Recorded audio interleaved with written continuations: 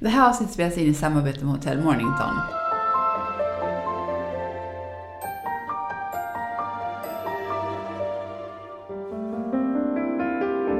Hej och välkommen till Föräldrakollen. Det här är podden för dig som vill veta allting om barn, föräldraskap och graviditet.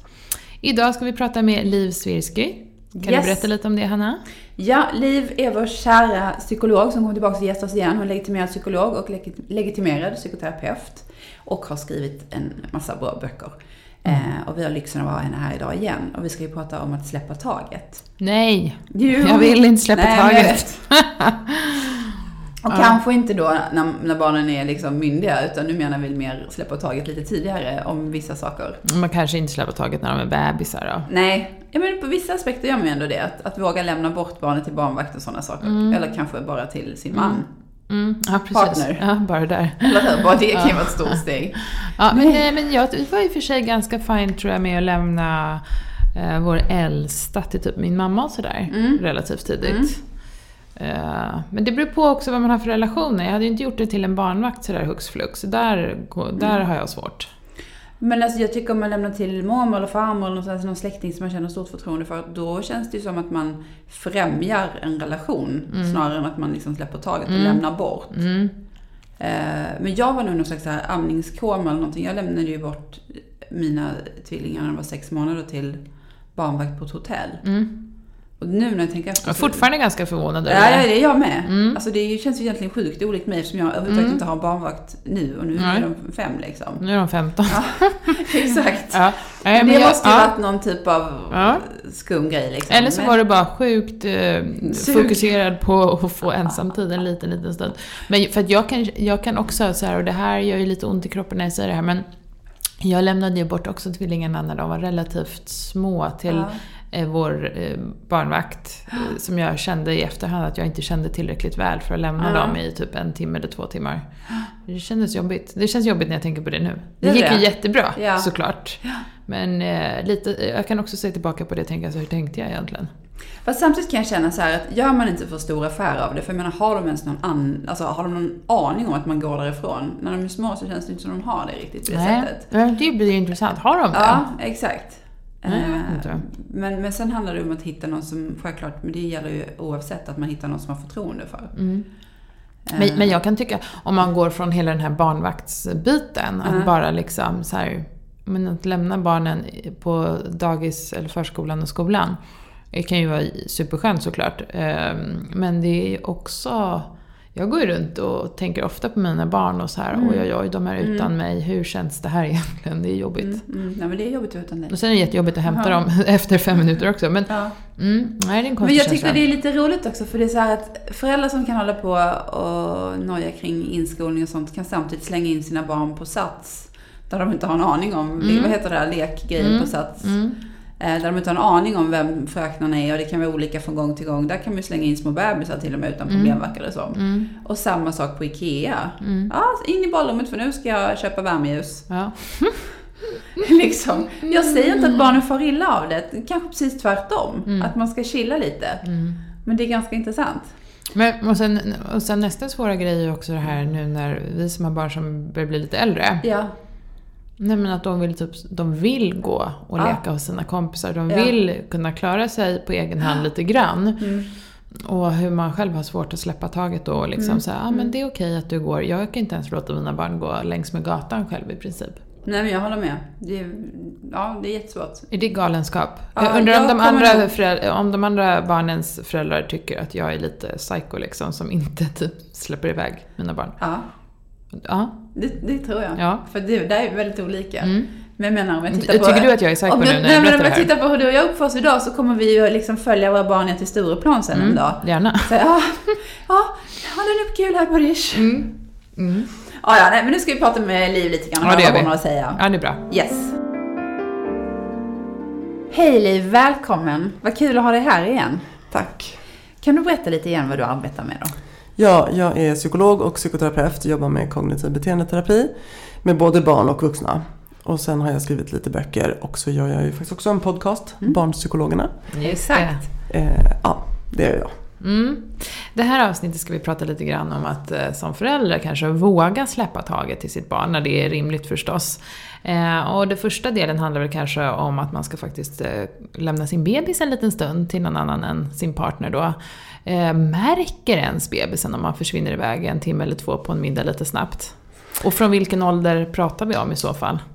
Alltså riktigt märker gör de kanske, för alltså det finns ju forskning som visar att barn väldigt snabbt känner igen lukten på sin mamma till exempel. Så någon form av märker finns säkert.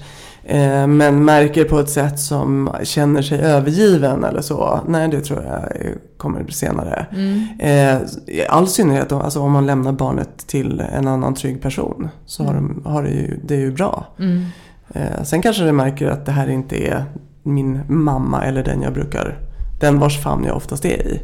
Men det är ju något annat än att liksom sakna, ha det dåligt eller så. Är det bättre att det är mormor eller farmor eller farfar som är barnvakt, eller att det är någon fristående? Spelar det någon roll att det finns ett sexband, skulle du säga? Alltså, har man spenderat mycket tid med mormor eller farmor, ja, då är det kanske bra att det är den personen.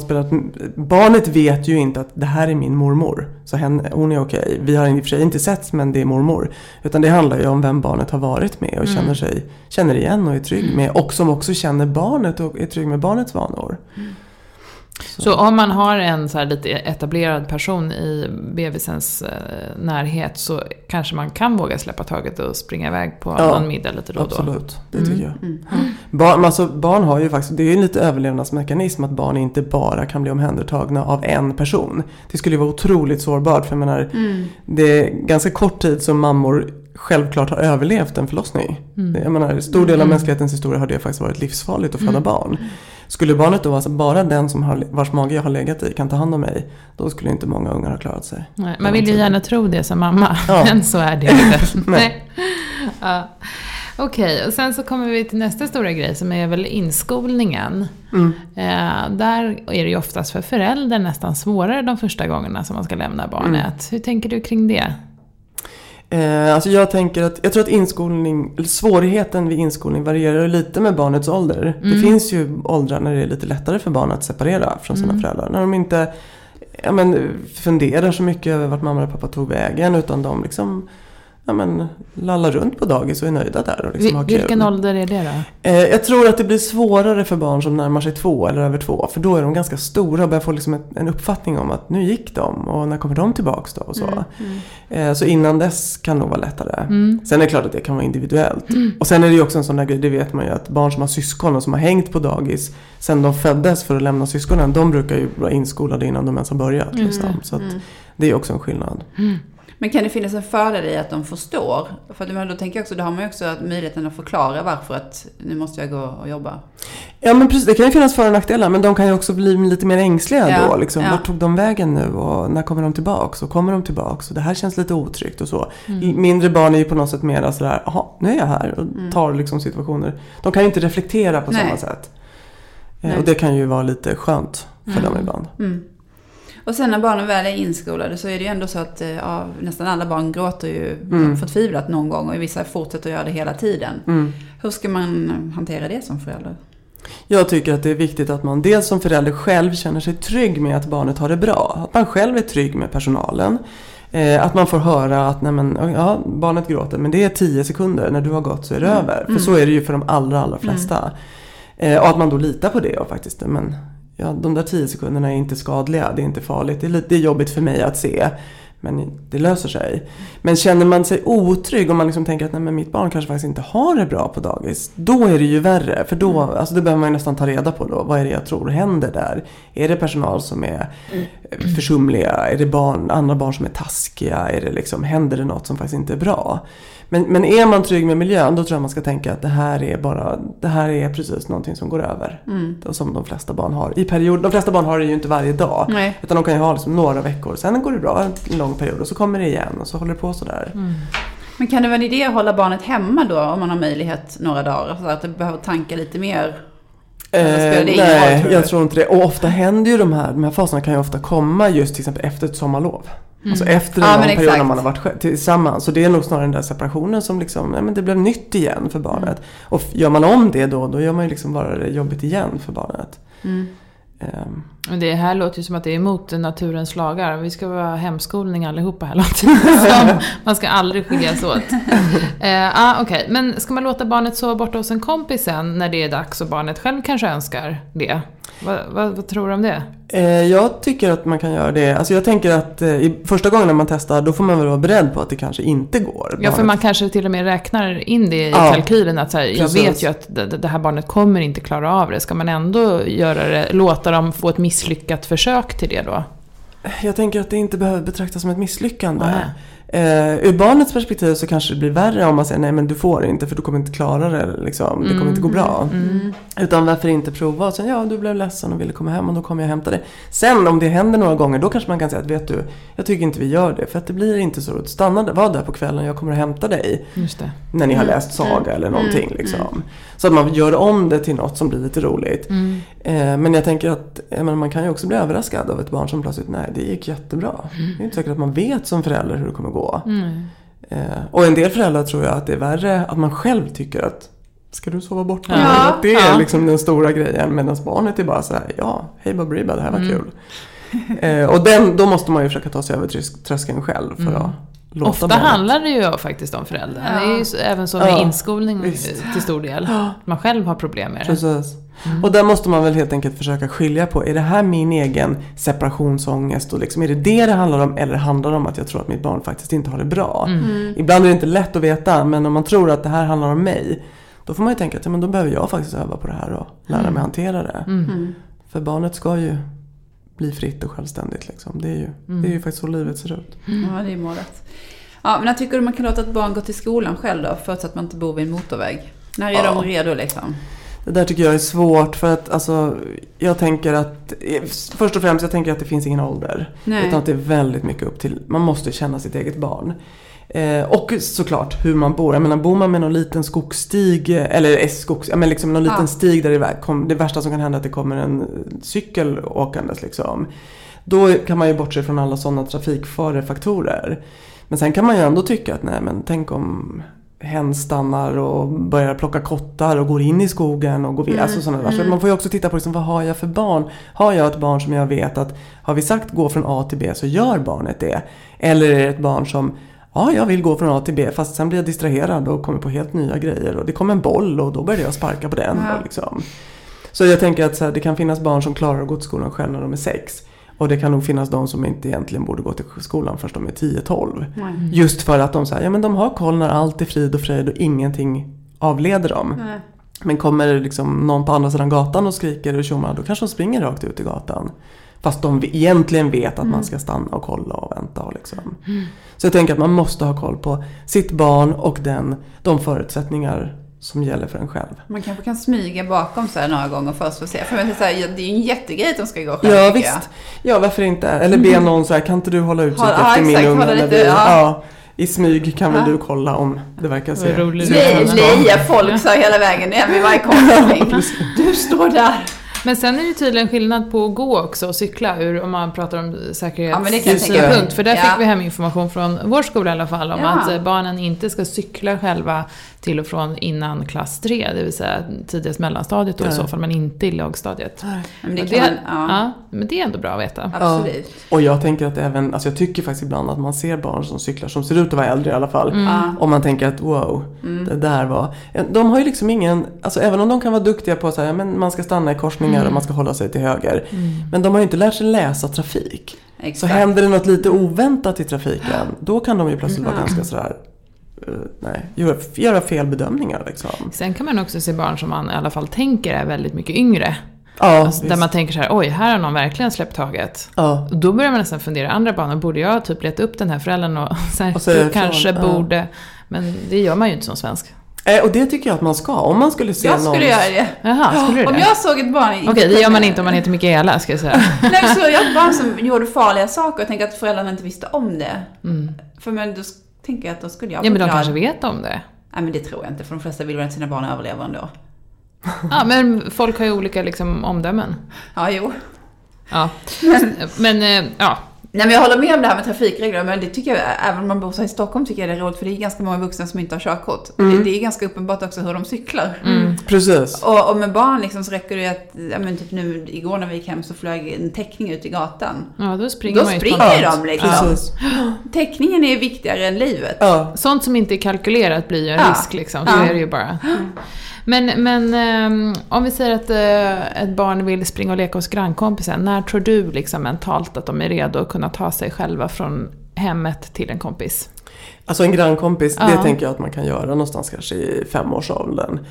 Om det är en granne och man faktiskt bor, alltså inte korsa gator och så, utan men gå härifrån hit. Och i början, där tänker jag att det också är ganska lätt att stå utanför sin egen dörr och vinka.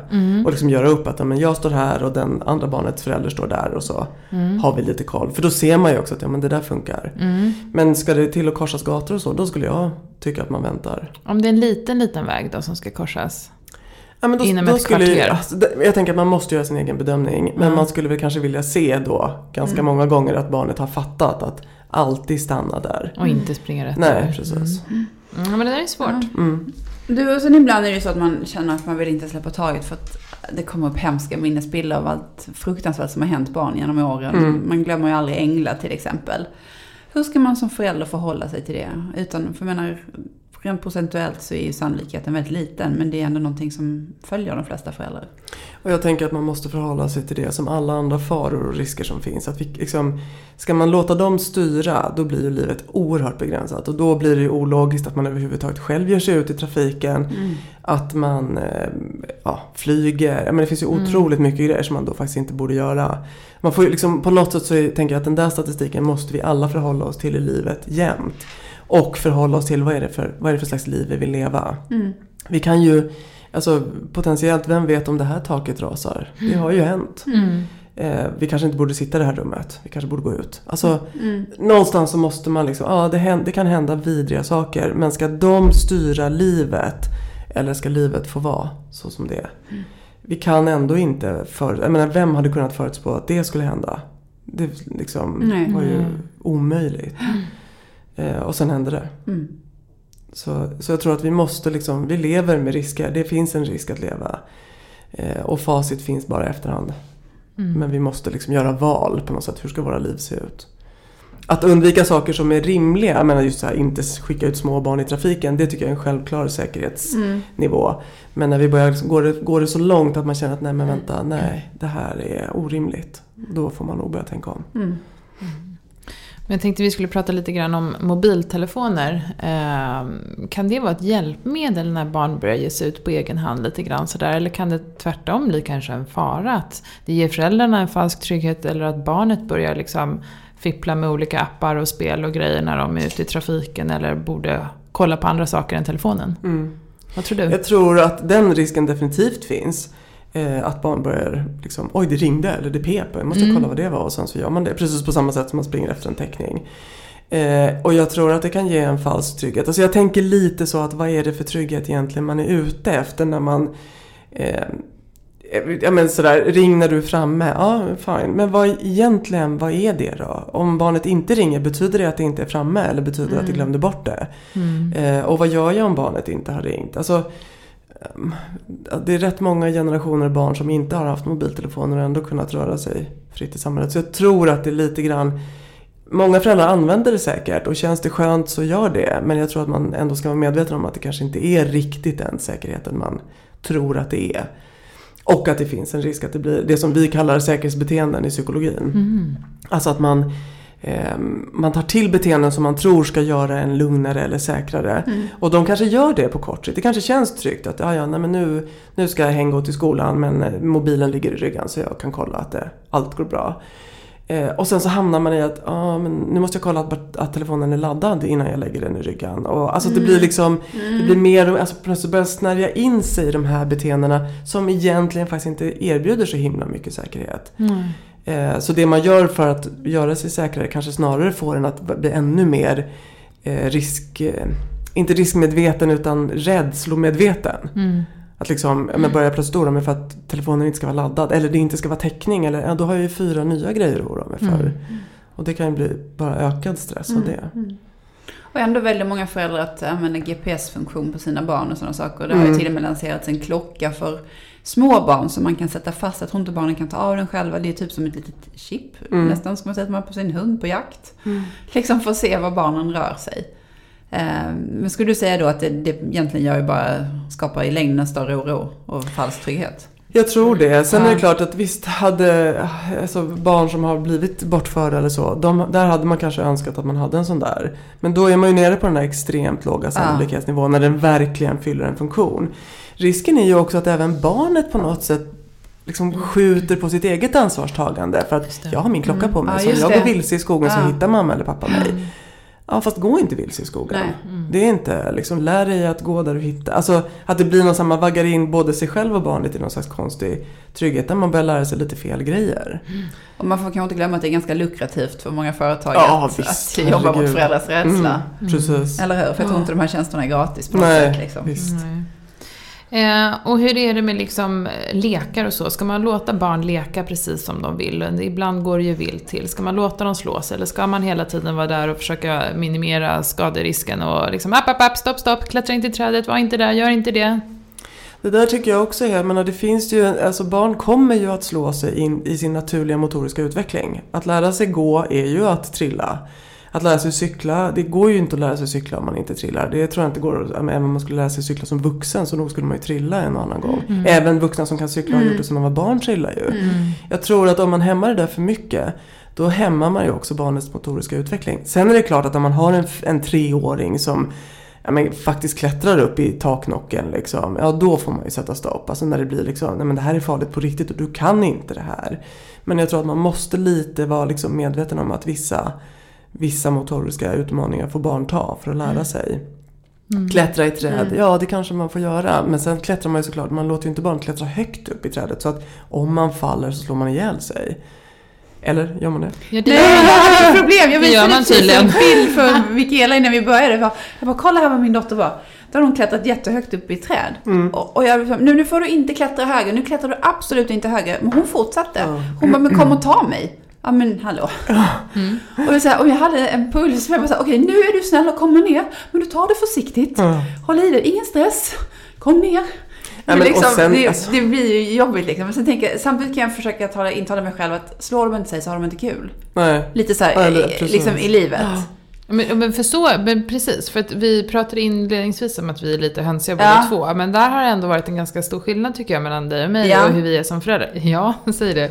För att jag är så himla försiktig. Jag har ju mer varit en åh nej, nu gör vi inte så, hallå, ta det lugnt. Och du har varit lite mer så här, låt dem leka. Ja. Alltså inte oansvarigt, men... Nej, men ibland kan det stå på gränsen kan jag känna. Men fast det är klart man blir orolig. Jag tänkte på en sak bara igår, för vi stod på gården och så min dotter, hon älskar att så här hänga knäveck på en sån här stång, vet du. De flyger runt och de ställer sig upp på den och den är typ 2 meter upp i luften. Så jag var tvungen att fråga, händer det ofta att barnen slår sig mycket i nacken här på skolgården? Liksom. Han bara, jag har jobbat här nu i 8 år, jag har aldrig varit med om det. Liksom, det värsta som har hänt är att en flicka bröt armen. Och då får man ju någonstans kanske släppa det. Och det är väl så att barn är rätt mjuka och liksom rörliga och landar hyfs. Alltså det är väl oftast armar och ben som går. Det skulle inte sett likadant ut om det var vi som ramlade kanske. Nej, precis. Ja, okej. Men du, om barnet vågar, ska jag som förälder lita på det, tycker du? Alltså nu har vi pratat lite grann om att sova borta och sådana saker. Och vi hade ett samtal innan om att flyga själv kanske. Och alla möjliga saker. Ska man lita på att de vågar om de säger det? Inte rakt av, det tycker jag inte. Jag tycker att man måste göra en bedömning av, förstår barnet vad det här är? Till exempel flyga, så skulle jag nog tänka att liksom, är det här ett barn som har flugit i massor, som verkligen fattar att men jag vet hur det går till. Eller är det en unge som kanske efter 10 minuter efter att man har skilts åt kommer att få panik och vad ska jag vara här själv en hel timme i det här konstiga röret med massa främmande människor. Alltså att man faktiskt liksom, vad är det barnet tror att den ska göra? Och vet den vad det ska göra. Men har man en unge som har flugit supermycket och som kanske ska åka liksom till mormor eller morfar i 1 timme bort eller så. Ja, då kanske man, om barnet säger att jag vill mamma, jag är redo. Ja, då kanske man ska säga att då kör vi. Sen får man väl ändå då ha såna här young passenger och liksom att man ändå har buffrat upp lite med liksom flygvärdinnorna tar hand om och så. Och när du kommer fram så ringer du och liksom. Men jag tror ju att motsatsen, att göra det fast barnet säger att det inte vågar, det skulle ju inte kännas okej. Man måste ju ha en unge som faktiskt säger, jag vill göra det här. Men det är svårt att göra den bedömningen som vuxen ibland. Som vi pratade tidigare om, jag och Hanna här, att våra barn liksom har varit så här, men jag vill vara ensam hemma. Och så tänker man, vill de vara ensam hemma så men man skulle kunna testa 10 minuter. Men risken är väldigt stor att de, efter att man stängt dörren och gått, att de får panik. Och hur ska man liksom veta det? Men jag tänker också, vad är faran med det då? Det är ju inte farligt. Alltså det kanske inte var så kul. Och då får man väl säga när man kommer hem att det här blev ju inget bra. Det var nog för tidigt. Det är inget konstigt att du blir rädd. Du är inte så stor. Vi väntar med det här ett tag. Men det är ju inte som att sen är barnet traumatiserat för livet och kommer aldrig mer kunna vara ensam hemma. Så man får nog väga in också liksom, vad är risken med att vi chansar. Och där kan man ju också bygga in sånt där att men då om det känns knasigt så ringer du till mig. Då kan ju mobiltelefonen åtminstone ja men precis, verkligen fylla en funktion. Så att man liksom inte, men det är en sak att barnet vill göra saker som skulle kunna vara farliga.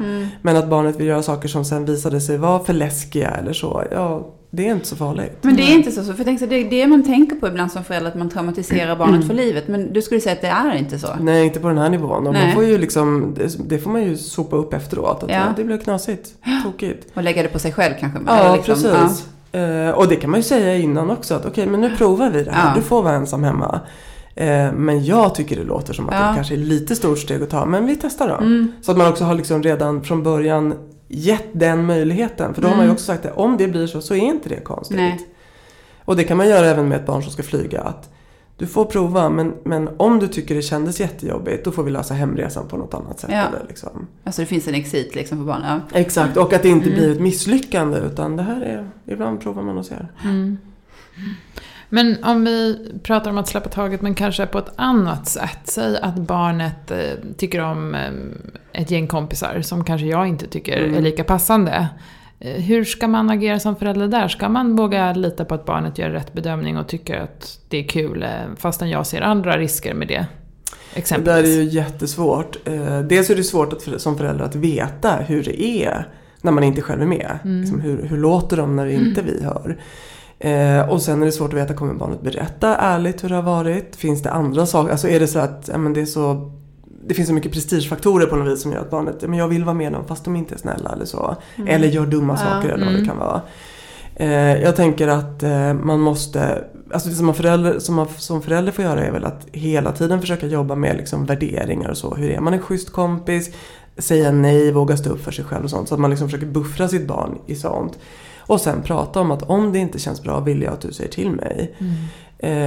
Kanske prata med andra föräldrar. Hur tycker ni det är? Hur tycker ni det verkar? Är det schysst eller är det inte schysst?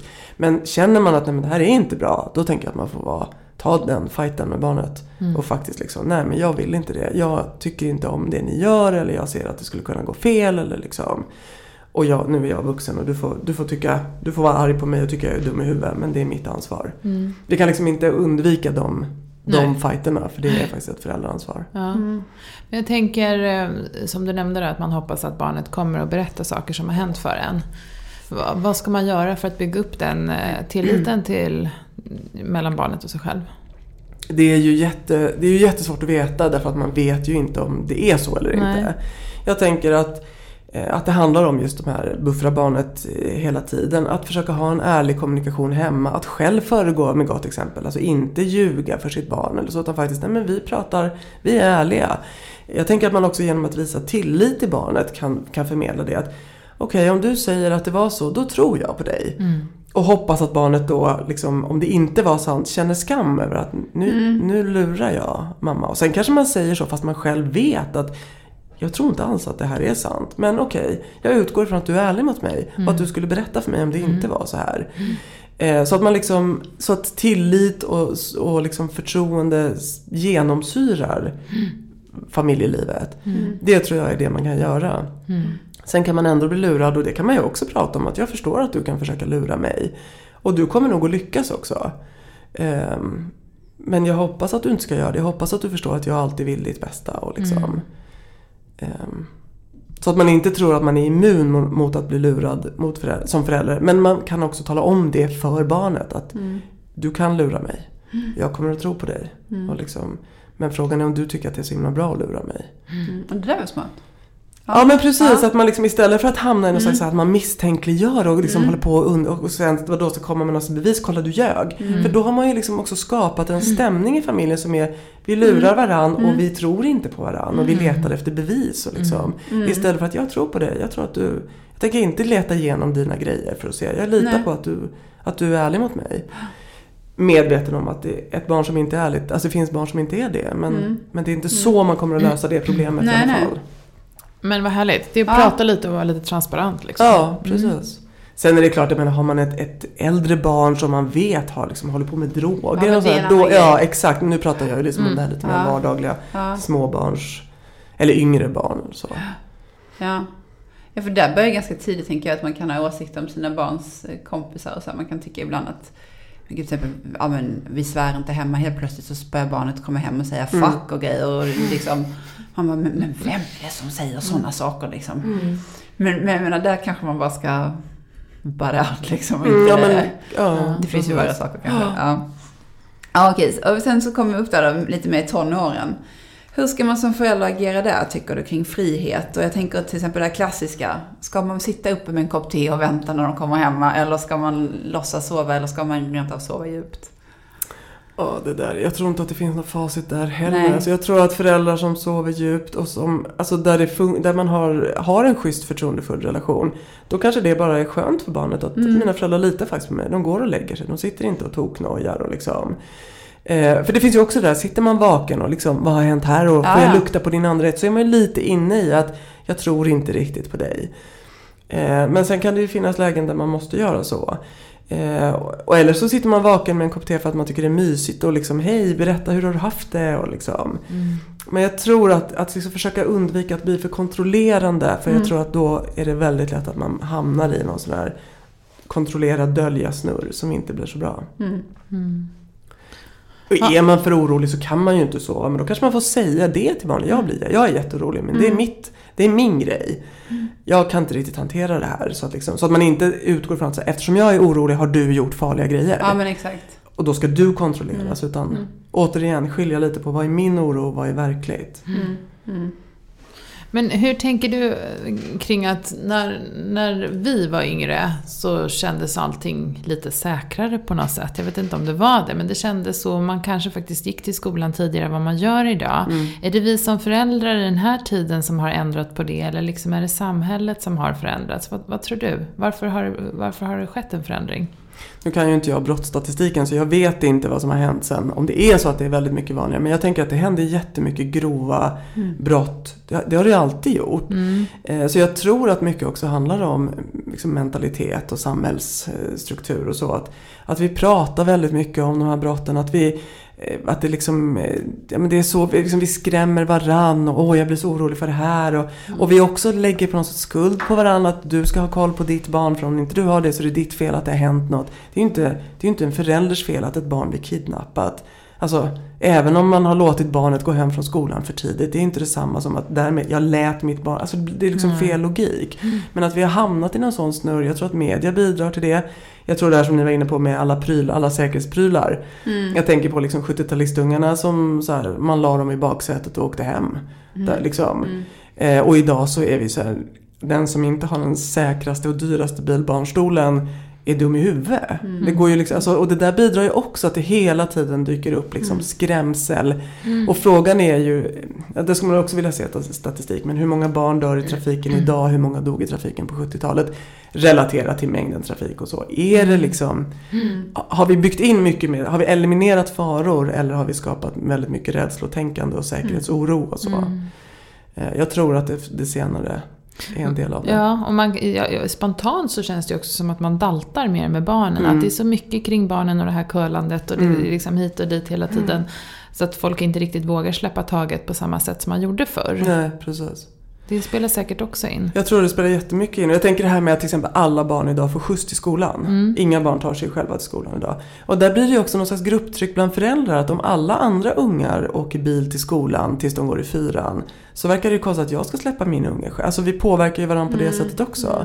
Är jag en slö mamma? Är jag en oförsiktig mamma? Är jag en ogenerös, liksom snål mamma som inte ställer upp och så? Så vi har ju mycket, alltså jag tror att grupptryck spelar väldigt stor roll. Och i det, vi har liksom ett grupptryck kring daltande.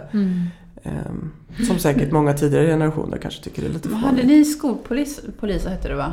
När ni växte upp. Ja. Men det var det typ så här elever som gick i 5:an kanske eller någonting som stod och vid korsningar runt skolan för att just att barnen skulle kunna gå själv. Det var ju en ganska bra grej. Men det finns ju fortfarande. Jaha, för idag anses väl inte barnen betrodda till att göra det. Nej, det är vuxna som gör det. Ja, jag tänkte, det måste vara det va? Ja. För jag tänkte, jag tror det funkade ganska bra kändes det som. De tog ju det på jätteallvar. Det var ju en ära att få vara skolpolis liksom. Ja, framförallt så fick man åka iväg på några läger om man hade varit trafikpolis. Det fanns en liten morot där också. Ja, men det var bra. Ja, till sist då Liv, har du något supertips till föräldrar för hur de ska hantera detta för att sen få självständiga barn som är trygga och har rätt bakgrund för att kunna fatta rätt beslut? Man ska vi ändå kunna våga skicka iväg dem till Ibiza på en vecka sen någon gång kanske. Herregud. Jag tänker att det är det här med att liksom skapa förtroendefull stämning i familjen. Utmana barnet lite lagom i oro och rädslor. Utmana sig själv lite lagom. Men också förmedla till barnet. Liksom, men det finns risker och förhåller man sig till dem och så. Och att det där är det är ett projekt som pågår hela tiden. I allt vi gör så förmedlar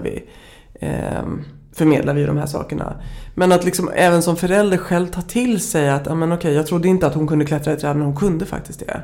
Okej. Och det kan man ju prata med barnet om också. Du kunde. Men hade du trillat så hade du kunnat göra det riktigt illa. Men jag ser ju faktiskt att du kan mer än jag trodde och så. Alltså sånt kan man ju också prata om. Och sen försöka också såklart, vissa saker vill jag inte att du gör. Det är inte okej. Och så länge jag är förälder så får jag faktiskt vara med och bestämma. Och känns Ibiza som inte det bästa alternativet så kanske man kan ha ett annat alternativ. Eller så. Bornholm istället kanske. Den kommer ju funka säkert. Ja, pensionärsresa till. Ja, exakt. Tulpaner i Holland. Med familjen. Ja, precis. Ett stort tack till dig Liv idag för att du kom och hjälpte oss med alla frågor. Tack för att jag fick komma. Tack snälla. Tack. Ja, nu fick man sig en riktig liten funderare. Ska jag släppa taget? Är det mitt barn redo? Eller inte alls? Vad vet man? Har ni fler frågor till Liv eller till oss och något helt annat ämne kanske, så mejla till oss på hej@föräldrakollen.nu och så kan ni väl prenumerera på vår podd. Det skulle vara jättekul. Ha det fint så hörs vi nästa tisdag igen. Hej då! Hej då!